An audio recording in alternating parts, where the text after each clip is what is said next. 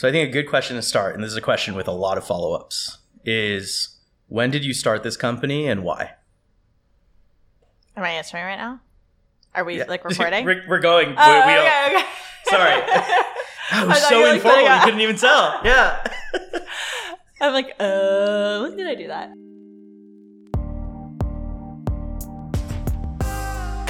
Welcome to Startup Gym, a show about the hard work, coaches, and community that go into building a company. Our startup gym is Science Inc., an incubator and venture studio in Los Angeles. Today's episode is with Sophia Parsa, co-founder of Toot, a company that aims to create access to education through their app, Homework Helper. We talk about education systems, the learning process, relationship building, and Sophia's dinner series outside of the company called Mountain Gate. Let's get into it. Okay, so I started the company actually 3 years ago, but it was an entirely different business. It was an agency model with like a twist on what was really cool then, which is the Uberization of anything, right? So we were like, oh, like wouldn't it be cool if you could just be at the library at your school and click a button and someone on campus will just come and meet you and teach you whatever you need help with, right? And so I started it because the night before my finance final, my tutor's wife went into labor and I was stuck at the library and emailed my professor. He was like, no, you cannot not show up for the exam. You know, you need to come in and you need to take the exam. And here's someone who might be able to help you. And so I met with this guy, Joe, on campus, and within like 15 minutes he was there. Within 30 minutes I understood the lesson and I was good to go. But the stress it took to find that person was so insane enough for me to be like, I'm going to start this. Right. So I had started my first company at that time. By the way, were there steps between I realized that this is a pain point and I'm starting a company? Like, what was the like research process between you going through that experience and you just being like, okay, screw it, I'm going to start this? So it's interesting because when it happened, I was like, man, it sucks that nothing like this exists, right? But I actually didn't do anything about it in that moment because I was already busy with my last company. And I guess it didn't occur to me that I should leave what I was doing to start this, right? What was your last company? It was a digital signage company. Okay. So we were doing hardware, software, and we got a pilot with a location that had 300 stores. And we were going to sell advertisements against these screens in the stores. And as I was at CES with my dad, and we were getting monitors for the pilot. And it was the moment that I realized that I hated what I was doing. And in that moment, I was like, I need to be doing something that feels true to me. Sure. And my dad was like, well, what are problems that you face that you want to solve? And I was like, this one, right? This problem that I had in college just a few months ago. And it was a mix. It was weird because a part of me felt terrible to pull a contract like that. And I knew the upsides of that business was going to be awesome. But like it was not put on this planet to sell ads. It just wasn't, sure. You know, at least I didn't feel that. And at the same time, the Forbes 30 under 30 came out and I was checking out at the airport. I had never heard of it. And I just saw all these young people I related to because they were similar to my age. They were all trying to solve their own problems, right? Or problems that they thought worth solving. And it just occurred to me that at that point, you don't have to do something just because there's an upside, right? Like you can do something because you feel there's a problem and that you have this like drive and passion. And it's funny because I'm like, I just gave up so quickly on that last business, right? Like it was so fast that I was just like, I'm done with this. It was in that moment, right? But with Toot, although we went through a lot, I never gave up on it, right? And so that was kind of the lesson learned. Okay, that's great.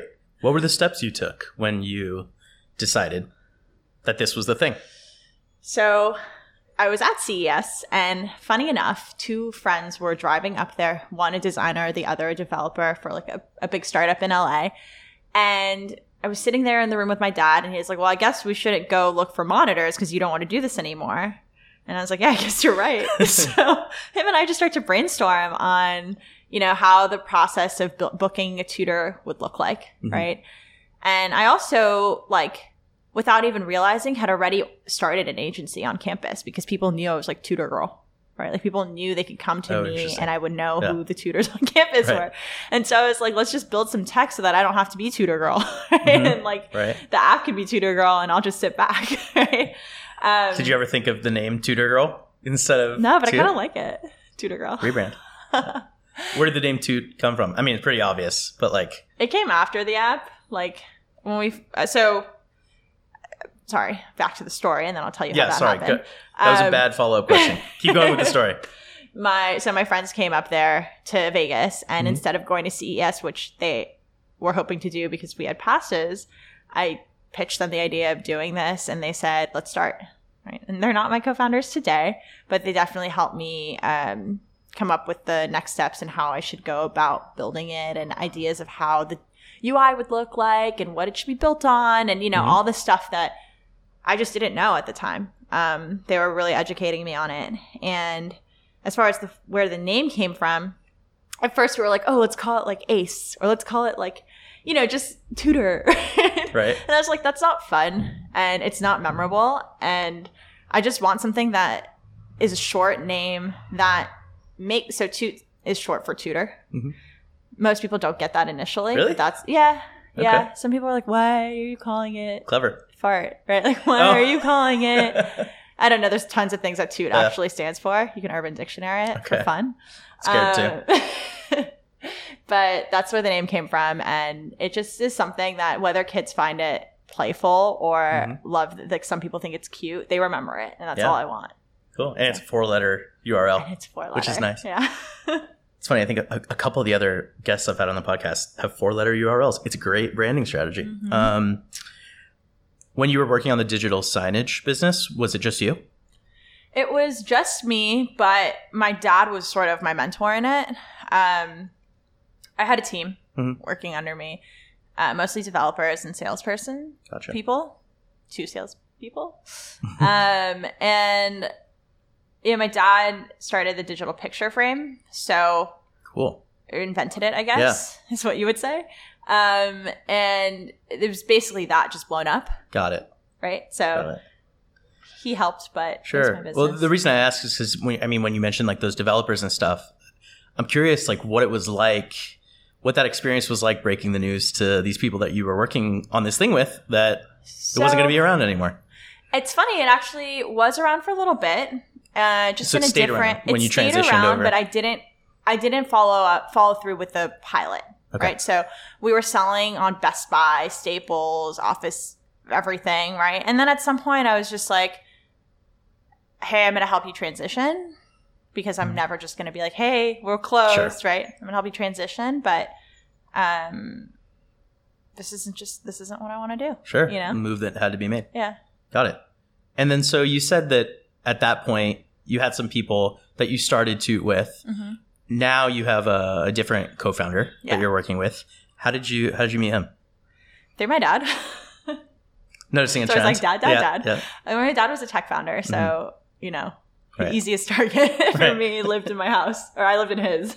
But so when Shaq moved over here from Iran, my dad got a phone call from a friend of my grandfather's who ended up being Shaq's roommate / landlord. Wow. Gave him pretty cheap rent on the west side, $600 a month. If you want the exact number, that's crazy. For those outside of LA, that's unheard of. Nuts.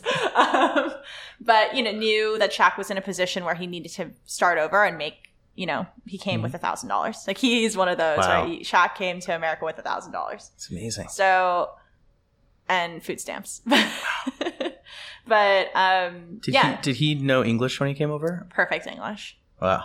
So I didn't meet him for a month. So my dad gets a call, right? And he's like, hey, I have someone living with me. He says he knows how to program. He doesn't have his social yet or some scenario, right? Because it takes some time when you're here on political asylum to actually get all your information to go ahead and apply for a job. He's like, can you give him a job? And so my dad was retired at the time and said, no, but my daughter's looking for help on her new company and maybe Shaq and her can get involved. And I was working with a contractor at the time, and it was just really stressful. It was hard. You can't, someone has to really feel passionate about your business and feel like they have skin in the game to really make it work. It's just a different business at that point. With contractors. Yeah. I mean, it's just, and I get it. Like, it's just a number for them. And that's fine. It's different. It's just a different thing. They're passionate about the code, not necessarily like the product, right? And so I texted Shaq, and I was just like, hey, let's meet. We met across campus in Santa Monica, and he opened his mouth and he spoke perfect English. And we worked with each other for 2 weeks, and he was just so dedicated and mission driven and had, you know, a really difficult time with his personal education, that I felt he was the right person. And I offered him first, actually, just a developer position, right? Like, I just hired him as an engineer. And then as we worked together more and more, I was like, this needs to be my co-founder. And now we're at a place where we're equal partners, right? So awesome. Yeah. Just to kind of bring the story up to current day, and then we'll move on to some other like topical questions. How did you end up here at Science? So one of our first investors, who's like an older brother to me, his name's Daniel Brukeem, and he started a company called FabFitFun. And him and Mike were in contact often, I think. And Daniel was like, I was going through noticing a pivot in our business, and Daniel was like, you should meet with Mike. And originally we emailed with Mike, and it just like kind of didn't really work out. I don't even know what happened. What was the pivot you were going through? The product today. So, you know, we started off as an agency. It was basically like a marketplace to find tutors. Yeah. And it's definitely a product that was already around, right? And we started to notice that students were messaging our tutors in between lessons in the messenger of our app for one-off questions. And, you know, I tested that theory, put up my phone number on an ad, and said, text me if you have any homework problems that you need help with. And we got like 1,000 messages in a couple of hours. And I became so overwhelmed and called Mike and Dan immediately. And it's funny because Mike is Dan's brother. Mike had asked us, why don't we do this from the start? Like, why aren't you doing it this way? Right. And I was like, no, like, we're doing it this way, and we have traction, and we want to do the agency thing. And I called them, and I was like, we tested it, and it's working. Like, we need to figure out what the next steps are. So we had like a meeting of the minds.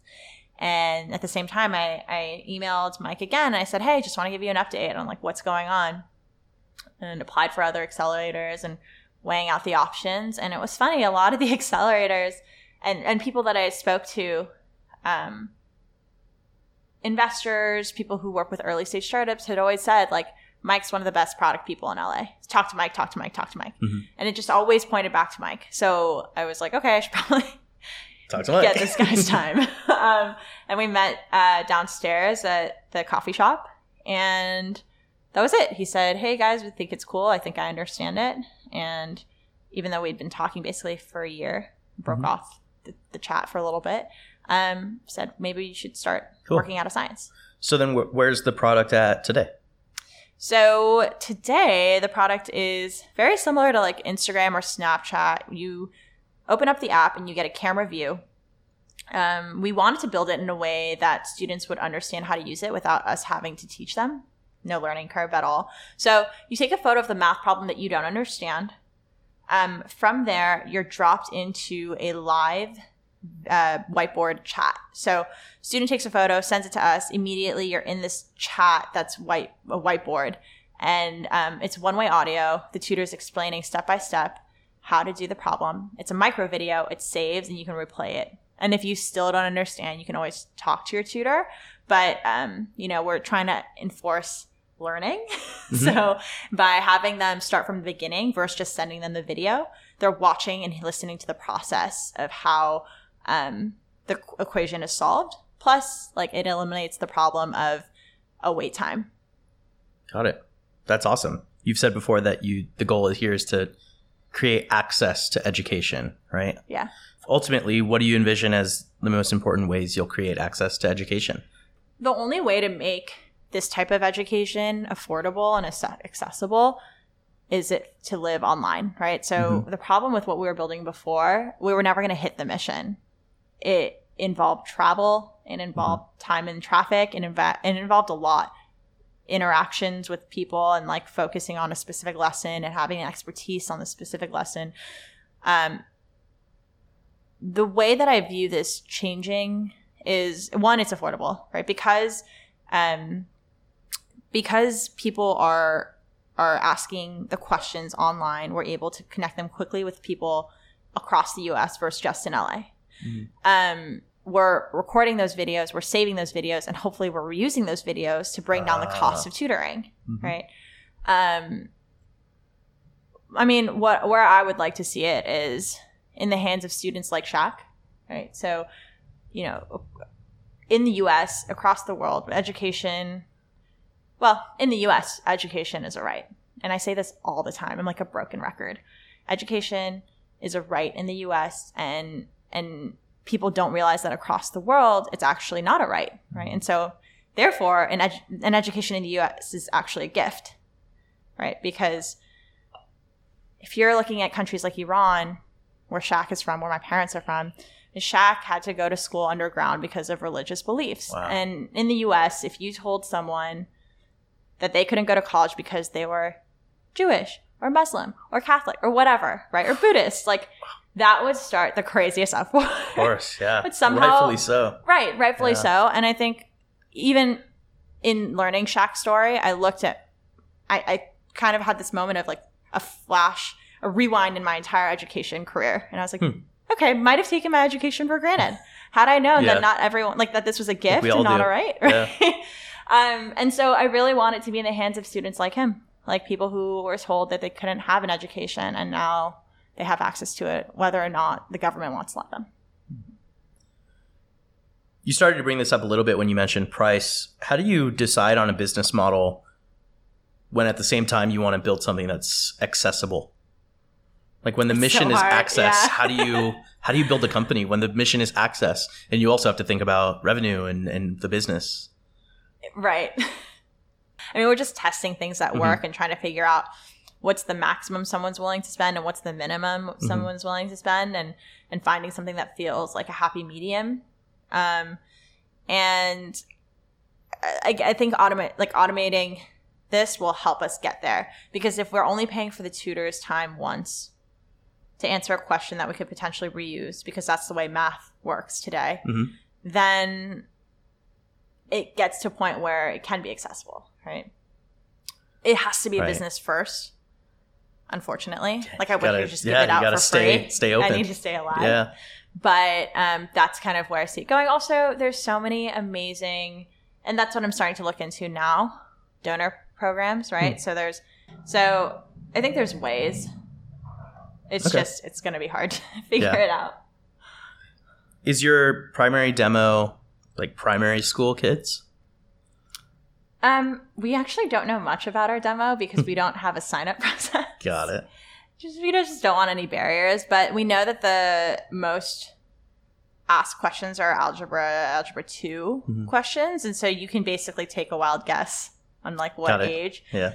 I'd say like 8th grade plus, right? But I'd like to focus on high school students and some college. It's pretty similar. The math that you take in college is very similar to the math you take in high school. So, okay. What's some feedback you've gotten from them? Like, what have you learned from them or heard from them, your users? Like when they send you stuff, I know sometimes they're not just sending you math problems, right? Yeah, no, sometimes they send us these. So it varies. Like sometimes we'll get really inappropriate content. Like sometimes we'll get someone who sends us like a middle finger, and I think they're just like unhappy with the service, but that's okay. And sometimes we get these like amazing praised, like, thank you so much, I don't know what I would do without you, like, and to the tutors, right? And so thankful for them and what they do. But sometimes we get subjects that aren't math, even though we're really specifically saying, hey, this is a math app. Right. We got math in several languages at one point. Wow. So Arabic came up a few times, which was interesting. The Hebrew, I don't know, random languages, which is great. What has the experience been like building a company in education? Like, what's unique about this industry?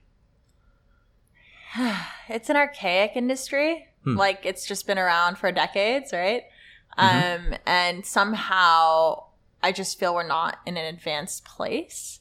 And I get it. There's tons of budget issues. There's people who are a bit more old school in position of authority, right? It's an interesting space because I feel really good about the work I do every day. I feel that I'm doing something positive, right?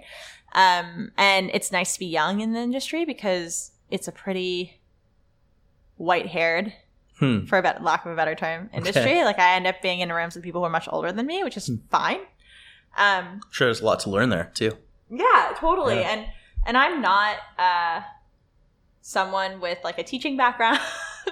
So I think sometimes that could be like throw people off guard, right? Because it's like, why is this person building this thing if they're not an educator? But like, I am a student, right? I think everyone is a student of life. Yeah. And so I think I understand the user more.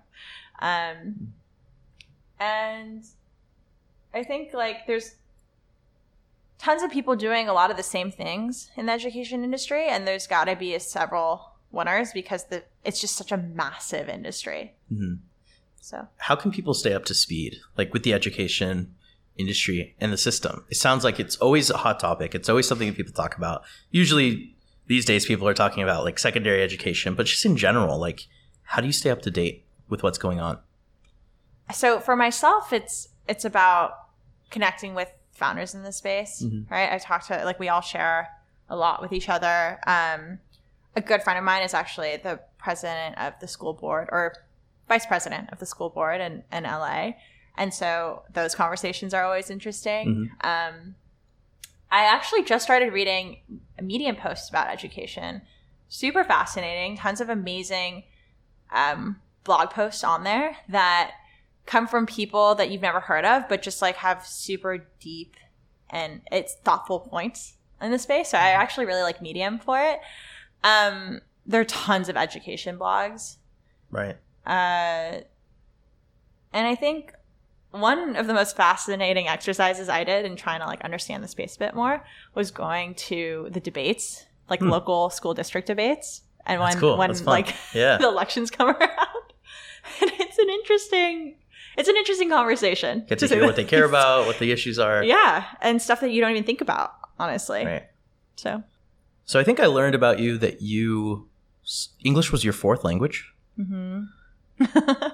First off, that's amazing. What are the other languages? So I started speaking Farsi and Spanish. Farsi because my parents were speaking that to me. Spanish because my caretaker spoke to me in Spanish. And my mom was like, please only speak to her in Spanish, right? Because she really wanted us to learn as many languages as possible. And I just assumed that we would learn English.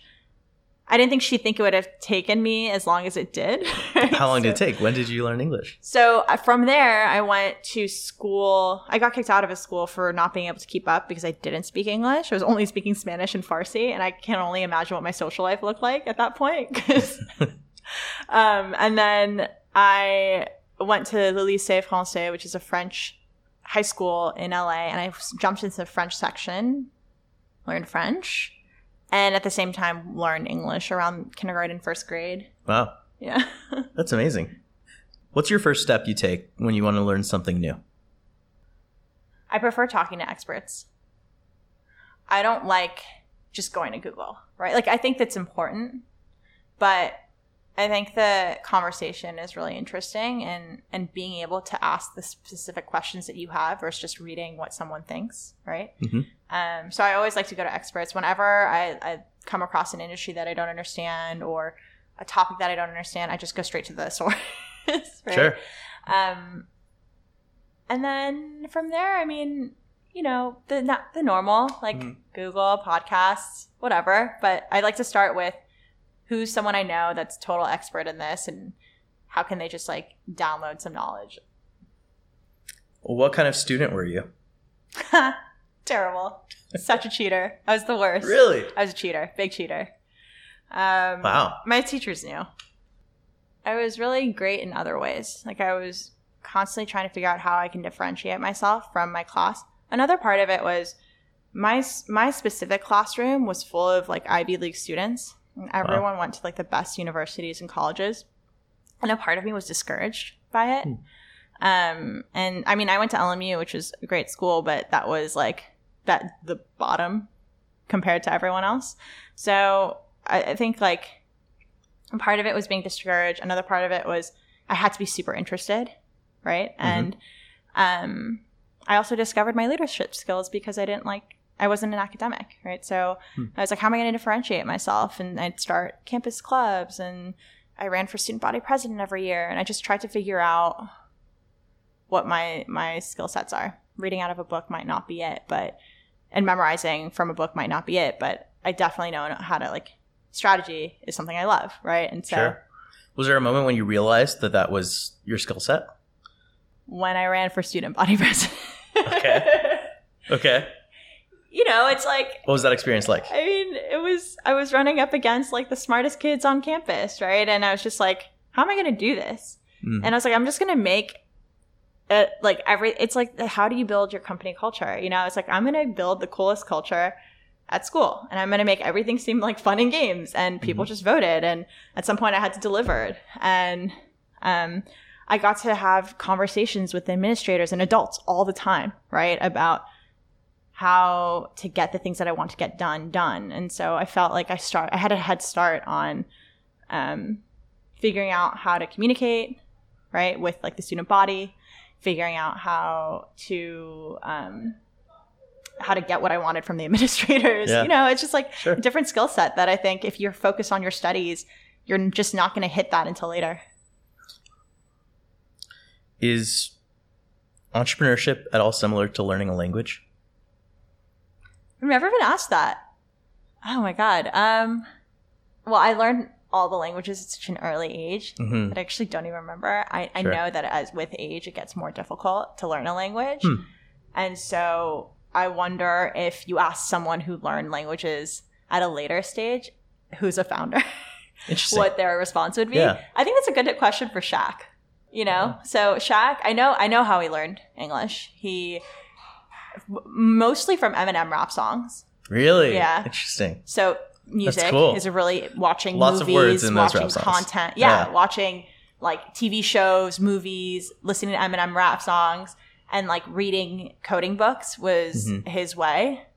But I wonder how he would compare it. I'll ask. I'll get back to you. Cool. Okay, so you were born and raised in LA. You went to school in LA. Your story is very much here. How have you seen this city evolve over the course of your time? Because this also isn't the first business you've started. So I love LA. Can we start with I love yes. LA? Okay. Likewise, I love LA. I mean, I just really love my city. I feel like I have to say it. Why? Yeah. Look outside. It's like yeah, it is pretty nice out. It's beautiful. It's sunny. It's not too many people are honking. It happens, but it's not often. You can walk if you find your spot, right? Sure. Yeah, sure. LA's huge, and I know traffic sucks, but when we're in Santa Monica, is it not true that you can get everything done in Santa Monica? It is true. You can walk to anything. Okay, but specifically, what about the people? What do you love about LA in terms of the other people here? I almost left LA because I hated the people. Really? I almost left LA for college because I think going through that discouraging time in high school with feeling like maybe I was out of place, not realizing that it was just my class and not the city. That not everyone in the city is going to Ivy League? Yeah. If you find your people, the people that you drive with, it can be the best place in the world. I have some of the best friends, people that I grew up with that I love, adore. Friends who are founders in LA who are so talented, helpful. I feel like everyone here just wants to help each other. And the talent pool is great. A lot of people are leaving the big LA companies now. And so there's great and getting better. Yeah. A lot are getting better. A lot of people are coming down from SF. I think people are starting to realize that there's this secret place, right? Where it's always beautiful outside. I think I think life is all about human connection. Imagine a life where you just weren't connecting with humans and how that would be. And I think this is the best place to do it because there's so many amazing people, so many diverse industries, and so many experiences that you can have in just a few, just take a drive and you can have a whole new world, right? And so I don't know. Catches that drive might take a while, but whatever. But you get to know each other. The bonding time. So speaking of people, backtracking a little bit to when we started, you mentioned the Forbes 30 under 30, which you now are a part of. I don't think you said that before. I didn't. It was my bet with my dad. No, it's not the bet. It was like, he was like, if you're going to leave the company, you have to make this list. And I was like, okay, no big deal. Whatever. Yeah, sure. Well, congratulations for that. You've said before that when you were flipping through the pages, you noticed a lot of people that you recognized on the 30 under 30. And that was what like really made it click for you. Those people that you recognized, like how did you know them? How did you meet most of those people? So I have a few friends who are a bit older than me. They're in their 30s now. It was just a chain reaction. It was like a network effect. Like, I mean, I grew up with Justin Mateen, who started Tinder. And so, like, I got introduced to people through that. And Michael Hayward at Whisper and Dan and Mike at FabFitFun. Like, I just started meeting people, right, who I either grew up with or from LA as well. And through that, like, just made more and more connections in the space. And then, of course, like, ultimately became a part of the Forbes network, which was really awesome and, like, connecting with more people. And then, of course, like with what I'm doing with the dinner series as well. Okay, so let's talk a little bit about that. Yeah, good transition. So what's your dinner series? So I host a monthly dinner series called Mountain Gate, where we get together for a dinner and discussion, and the topic is led by an expert in the field. It's a 100-person dinner. I just love hosting. It's definitely one of my hobbies.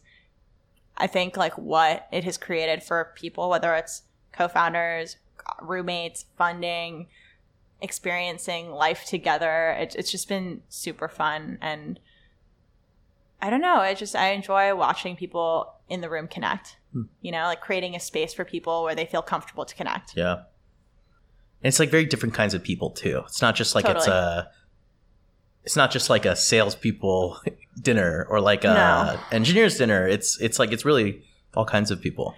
Yeah, I mean, the criteria is like you're working for yourself, or if you're not working for yourself, you're at a really creative company, right? That you're seeing tons of different creative things. Yeah. But for I'm more about the person than the position, right? Like, I look at the person's potential. Like, does this person want to help the people around them? And does this person have the potential to grow with this community? Will it help the community grow, right? Like, I'm not so concerned about your title. To a certain extent, like, you know, we try to curate it to founders, investors, and creative people, and mostly people who are controlling their own schedule. But in the end, what comes down to it is it's all about the person. How do you get that out of people? That creativity. How do you understand it? How do you get that out of people? Like, how do you inspire people for that to be true of themselves? And with these kind of dinner series or with whatever you do, I don't think it's me. I think it's them. I think I'm just creating a space where they feel comfortable enough to do it, right? So there's only one rule at Mountain Gate, and sometimes it gets broken, which breaks my heart, but like I really try to enforce it, and it's no pitching. And I really just like looking at what I consider my personal success, right? And my friends around me and what they consider their personal success. Nothing that I've ever went for in a pitch ever worked out, right? Like in pitch form. Like when you just walk up to someone and you're like, this is who I am, this is what I do, what do you do, right? And like, blah, blah, blah. It turns people off. Yeah, and it's like canned it puts you in a totally different, you're just like in a different mode. You're like in work mode versus like people mode, like relax mode, right? So I find that if you connect with people versus pitching them, it is natural that in your conversation, you'll lead to, what do you do? How can I help you? Sure. That's what happens when you make like awesome friendships and you build this thing around trust. Everything else comes afterwards. So I think it's because we've laid down the law on the no pitching rule, finally. And, tried to avoid making it feel like a networking event and more of like a big dinner party with friends. Right, that creativity comes out at later times, right? So like you leave the dinner, you feel inspired, you connect with the people you met there, and then the magic happens outside of that room, right? Like the room is just the start of the magic. Yeah, the funniest thing is that like what people would traditionally think of as networking, the goal of that is actually much better achieved through something like that. Totally. Something like actually connecting with people. Whenever someone says, oh, you're a networking event, I literally want to vomit. I'm like, no, community. And even if it's just me being like, it's good community, it's community. Like, I will just like take it to the grave, right? Like, I'm like, it's a community. Like, that's it. Okay. So that said though, like I've heard you described many times as like a great networker. So like someone who's well networked and someone with an amazing network. Vomit. What would you prefer be said of you than that? Great person. Awesome. You know, like good person, wants to help others. I don't know. Like, I am sure it comes with the territory. I do have a great network, but I worked hard for that network. Mm-hmm. Like, it's not like I'm just one day I had 1 million people that, you know, not 1 million, that's over exaggerating, but the community is like 3,500 people now. Right. So yeah, over the last 2 years, started 2 years ago, April 2016, I've met 3,500 people that I didn't know. That could be considered a well-networked person, but I opened my home to these people at one point, right? And then I dedicate a certain amount of time monthly to make sure that I give back, right? And continue to do this because it does take some work. It's not just like nothing, right? Yeah. And so I think that while I might be well-networked, I work hard for that network. So Totally. I think networking is, or at least what people would refer to as networking, is a lot of people just saying what you want to hear, right? Who do you have in your life that tells you the truth? My mom. Okay. My dad did. Unfortunately, he passed away, but he was the person that I went to for like the real truth. You know, he's just like no bullshit. My mom's no bullshit either. I have an incredible boyfriend who does that for me today. Like, I have my siblings who are awesome, and sometimes we disagree about the truth, but sometimes they're right, you know? And Shaq, who's become like my brother as well. I go to him for the truth. And ultimately, it's like the people who are around me that support getting me to like my dream, to my goals, right? And like the people who are just, whenever I look back, they're still there. Those are the people that I go to for the truth.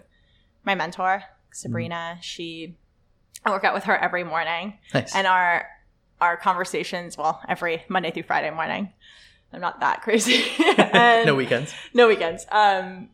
She just like drops knowledge on me every morning, and I'll tell her about my personal problems, my professional problems, and she's just a realist. Like, she's just like, you know, has had experience, and yeah.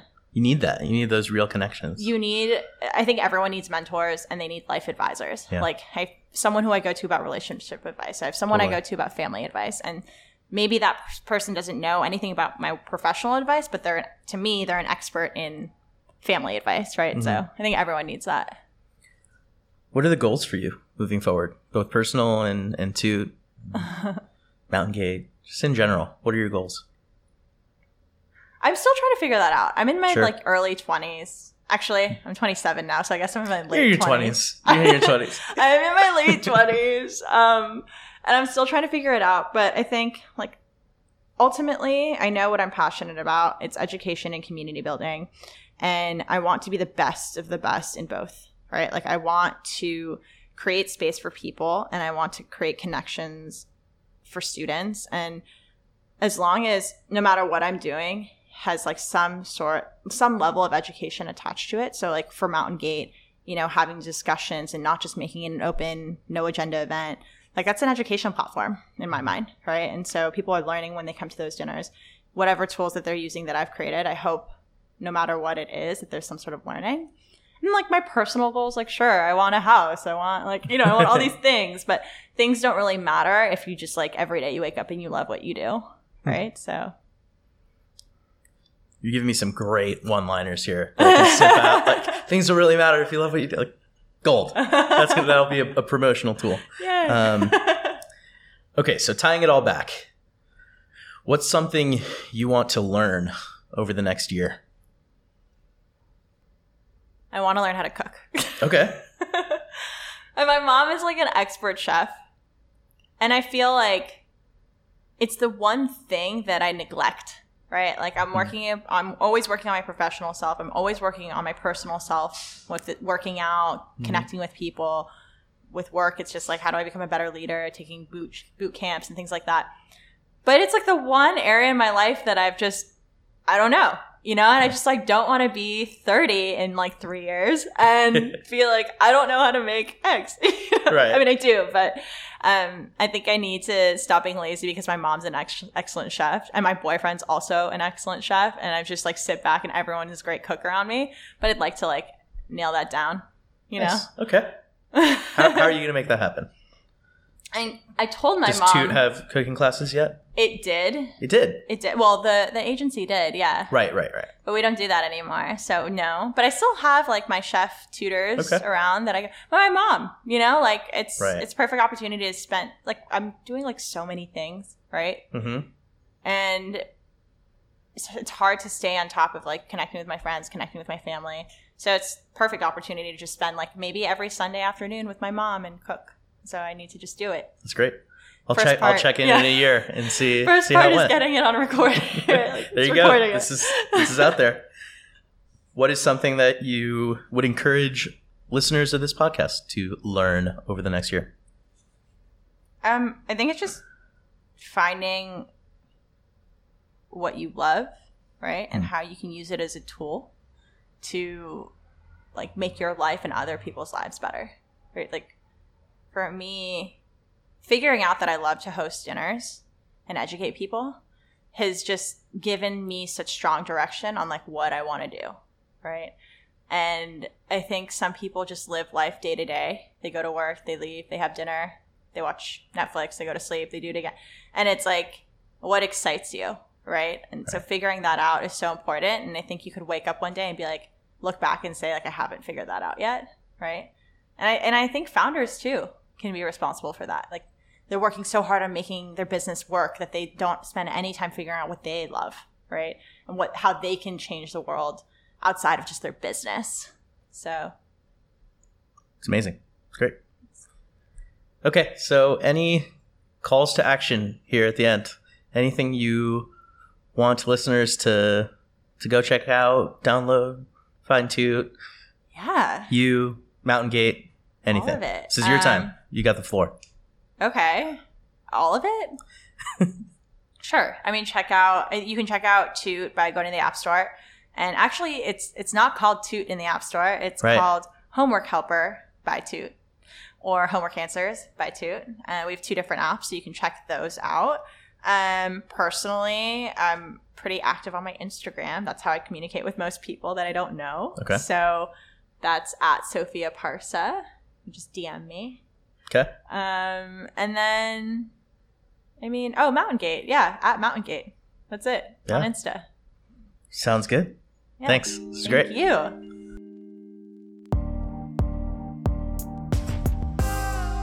Thanks again to Sophia Parsa for a great conversation. I think it's always helpful to learn about learning.